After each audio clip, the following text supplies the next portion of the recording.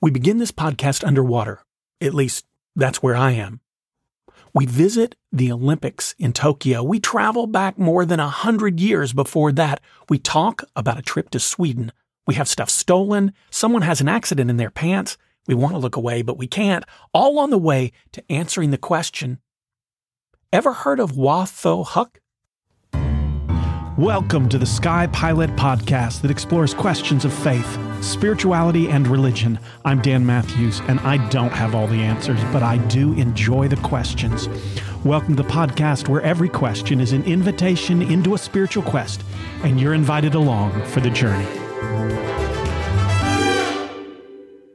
At the moment of this particular episode going live, I'm away on vacation, and if all goes according to plan, I'm wearing scuba gear, 35 feet underwater, next to my wonderful wife and our dive buddy Peter, and enjoying the beauty of God's creation, somewhere just off the coast of Bonaire. When I return, there will probably no doubt be some new episodes with stories about our adventures, because, as you're about to find out, I love stories. When Sarah and I return from almost any trip we take, she will remember the names of the places we visited. I, on the other hand, I'm that person who struggles to remember the names of the city or the castles or the landmarks that we visited. I remember stories. I just don't remember the names of those places. The nature of my personality is that I love stories. I seek them out. I'm shaped by them. I collect them. And as you can probably tell, I really enjoy telling them as well. It's not something I try to do, it's just how I'm wired. I'm not just entertained by these stories, they touch me deep in my soul, and I'm shaped by them. A really wonderful story, even someone else's story, is a spiritual learning experience for me, even if God is never directly mentioned in the story. I guess that's why I get so excited about when the Olympics roll around. Now, I don't know about you, but when the Olympics are coming, probably a year in advance, I mark them on my calendar. Even when the Tokyo Olympics were coming around, I marked them on my calendar. And then when they moved, I moved the date on my calendar. I love the Olympics. And truth be told, it isn't the gold medals that keep me tuning into the events. I'll often actually skip the medal ceremonies. I tune in for the stories. Given that I've spent a good 30 plus years in ordained ministry, I will acknowledge that the stories in Scripture are the primary place I turn for life lessons and spiritual direction. But again, I will also admit that I find I'm deeply moved and stirred by other stories as well, and the Olympics can be a setting where such stories emerge. So I want to tell you the story of one of our greatest and most remarkable Olympians. And when I say our, I don't mean the United States, because although this Olympian did represent the United States, I think Olympians are all our athletes. When they get to the Olympics, I prefer to think that their stories are representative of humanity rather than some particular nation. When we watch the Olympics, I hope that what we take away is not the notion of winners and losers, but people struggling to be the best they can be. On May 22nd, 1887, a boy was born. His dad's name was Hiram. His mother's name was Charlotte. He was born a Native American and was a member of the Sac and Fox Nation. Though he later went by the name James, and we know him as Jim, he was baptized under the name Jacobus, rather than James or Jim. He was, as was the tribal custom, given his native name when he was born, and his native name was Watho Huck, and I really apologize about the pronunciation because I don't know. As I understand it, the tribal name is often given in reference to something that's happening at or around the time of the birth of the child. In this case, his name means bright path, which I just think is beautiful, or in a more specific and careful translation, again, as I understand it, because I'm not knowledgeable in this, a better translation would be path lit by a great flash of lightning. Lightning struck near the cabin during the time of his birth, so he was thus named. When I first heard this particular detail of his life, I was struck by the dramatic foreshadowing. This man was eventually to become one of the most famous athletes in the world. He was presented a medal by the King of Sweden and was told by the king in that moment, "You're the greatest athlete in the world."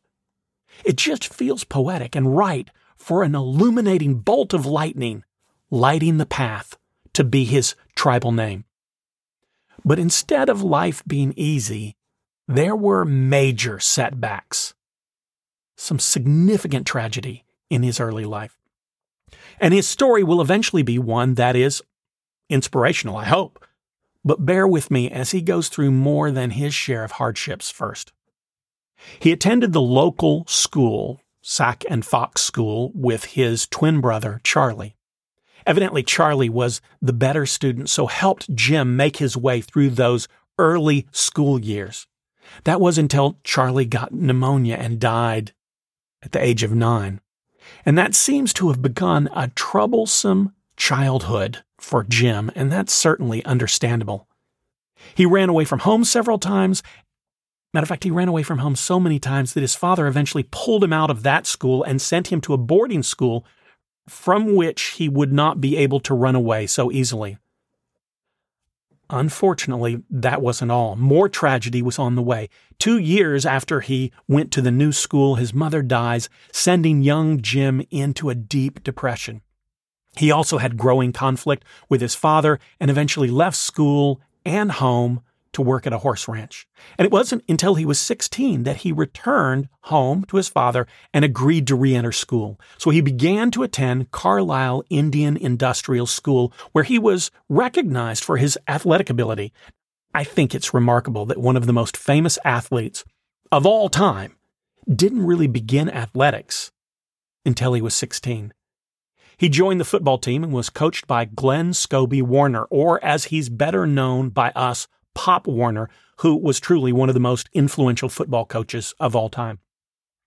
Now, things were on their way up for young Jim, right? Well, unfortunately, later that year, after he'd returned to school, his father was injured in a hunting accident, contracted gangrene, and he eventually dies from the poisoning of gangrene. Again, Jim was so distraught that he dropped out of school for a year or two before eventually returning. Now, I could spend quite a bit of time telling you about his remarkable athletic achievements in high school and then really remarkable athletic achievements in college, but suffice it to say, he was a standout in multiple sports. In 1912, Jim headed to the Olympics in Stockholm, Sweden. There were 2 events that had been recently added to the Olympics, and they both contained multiple events. They were pentathlon and decathlon. One particular day of the Olympics, he showed up at the track ready to compete in 2 running events that day. While his attention was turned elsewhere, he had his track shoes stolen from him. Here he was getting ready to compete, and his shoes, the only really vital part of his equipment, had been stolen.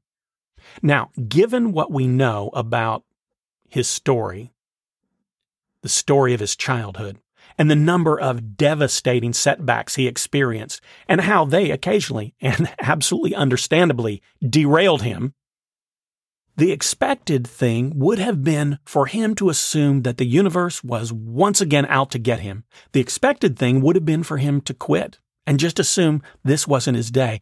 But what he did was quite unexpected. He turned to the place I would never look in this moment for a solution. Out of what I can only assume was desperation, he started going through the trash. I'm not sure if he was hoping that the person who had taken his shoes had discarded them into the trash, or if he hoped to find some sort of solution in the trash can, or if he just lost it and was going through the trash can. I don't know. But in the trash, he was able to find 2 usable shoes. Unfortunately, they weren't a match set, and they didn't really both fit him either. So one of them was much larger than his foot, so he put on a couple of socks so that that large shoe wouldn't slide around on his foot.